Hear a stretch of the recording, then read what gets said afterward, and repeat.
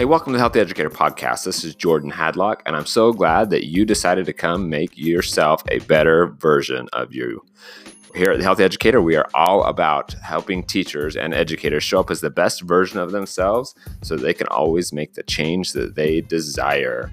I love you guys, and I will see you on the inside.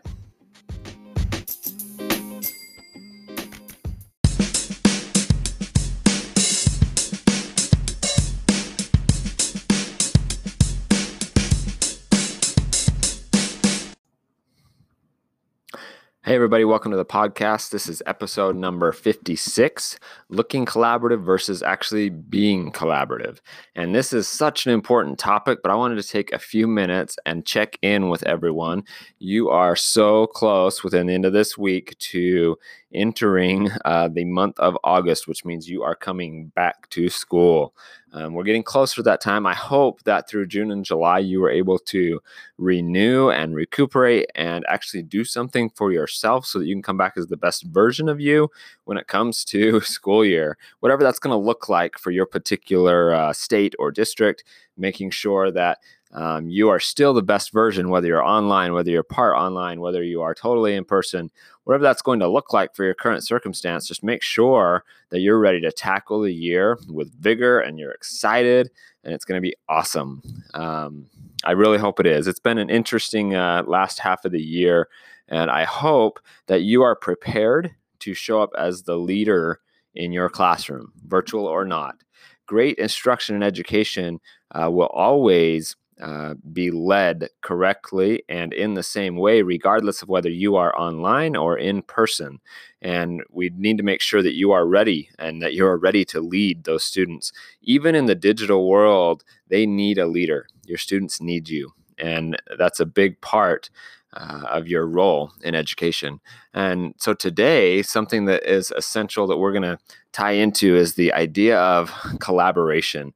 And it's crazy because really, if you look back at like the last probably like 15, 20 years, collaboration has taken off in education. When you talk about broad sweeping initiatives or programs or whatever you want to call it, collaboration is the PLC process, and collaboration is the one of the biggest wide sweeping effects that education has seen ever. And we love it in America, okay? There's mountains of books written on collaboration, and there are millions and millions of dollars spent every year so teachers have extra time to collaborate together and bring about the necessary learning that we feel for the nation's youth. And we've put so much into the idea and so much into the system, and so much research is there to support the idea that we're needing to do this. And they throw out fancy words, right? We use a PLC cycle, and we use a PLC process, and we use, in Hattie's work, he talks about collective efficacy and being able to harness basically the power that comes from all of us as a group, that groupthink idea being so much more powerful than the individual. And there's so much into it that most of us in education are getting pretty good at the system. Like, we're getting pretty good at the idea that we're going to have to work together in some way or fashion. And we're good at the hoops. We're good at the meetings, at least going to them and understanding that this is something that's probably not going away anytime soon in education. And I sure hope it doesn't. But I still am seeing it's a little bit of an irony, but I'm seeing a very large speed bump in our collaborative system. And as I work with educators in my schools that I'm in and throughout the country, and sometimes even in myself, I'm starting more and more to see and understand that true collaboration is a lot more of a personal thing than we realize. And I probably started to see this more and more in light of my personal relationships with those that I work with, or even with my family and those that are closest to me. But it's a very personal thing, because what it comes down to is our willingness to analyze our thoughts and feelings about what it actually takes to create a shared culture of collaboration, and then actually follow through on the decisions that are made in a collaborative system, and doing things for the betterment of the system and all of the students and all of everyone involved is a very tough thing to accomplish. I think we find ourselves like we could be well-meaning educators, and we go through all of the motions with our collaborative teams to do professional development. We show up at our meetings every week, and our teams go through all the motions, and our schools go through all of the motions.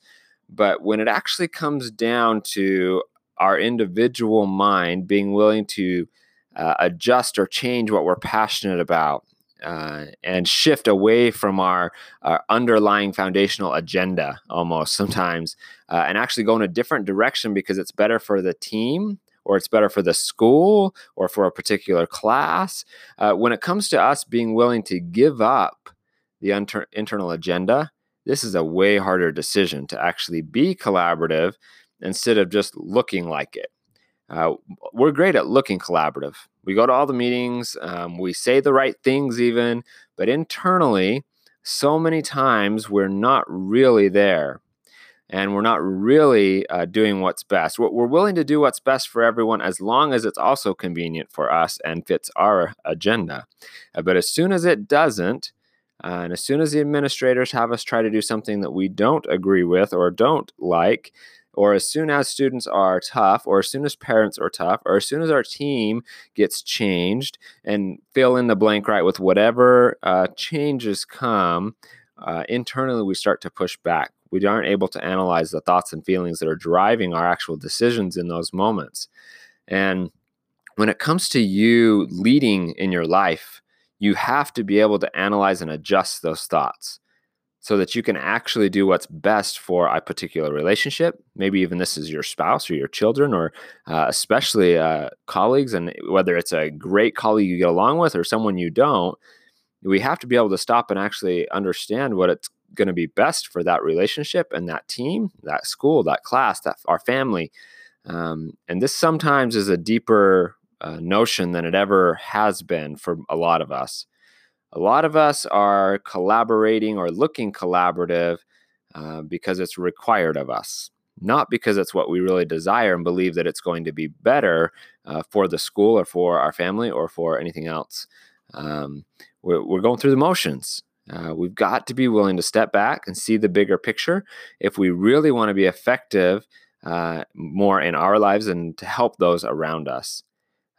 If you are really being collaborative, you don't get to focus on being picked on, left out, getting everything your way. We don't get to take the easy way out because we're tired. We don't get to phone it in on days just because we're frustrated about our life outside of school.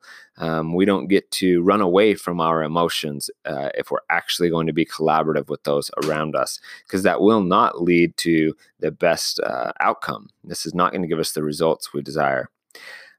Unfortunately, I think a lot of us, we want collaboration to be more efficient. We want the idea to be about shared equal work, right? And if we have more people, we can accomplish more because of equal work. I don't think collaboration is about equal work at all. And sometimes we're like, well, it needs to be equally divided. And if it's not, then we're not being collaborative. That could be a benefit, but I really don't think it's that valuable for us. The best results from collaboration are about the increase of ideas and perspectives so that we get the best possible outcome, whether it is more efficient and whether it is equal or not. A lot of times collaboration might not be more efficient. It might be far less efficient. In order to be effective, we might have to do a lot more. It's not always less. Sometimes it might be, but we can't assume that because we have a team that everything's going to be easier. It's just going to be better. Doesn't mean easier. True collaboration's hard, but the rewards can be so great. The reason there's such amazing research with collective efficacy and those lines is because of the increase in ideas and better perspectives. And it's not that it's easy. All right. If you or your team are struggling, or if you're struggling even in your family, then come work with me. And let's see if we can analyze a little better where you're really at and why this collaboration principle might be so hard for you when it comes down to actually adjusting and doing what you think is best for the team or for the school or for a class or even for your family. I've got you on this one. I can help get you to a better position with a different perspective. I appreciate you guys. I really hope that we can make the changes we need so that we can actually be more collaborative in all of our relationships rather than just looking collaborative, because that doesn't get us anywhere. All right. I love you guys, and I will catch you on the next episode.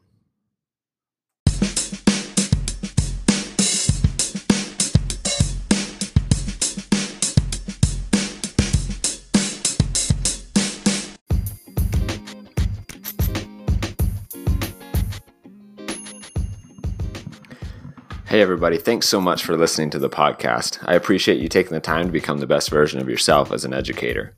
If you haven't had the chance, go take a look at thehealthyeducator.com and sign up for our newest course, Rekindle Your Fire. This is a deep dive into making your life in education so much better. I hope that you're able to use this resource to better your career and all those around you. Love you guys. Take care.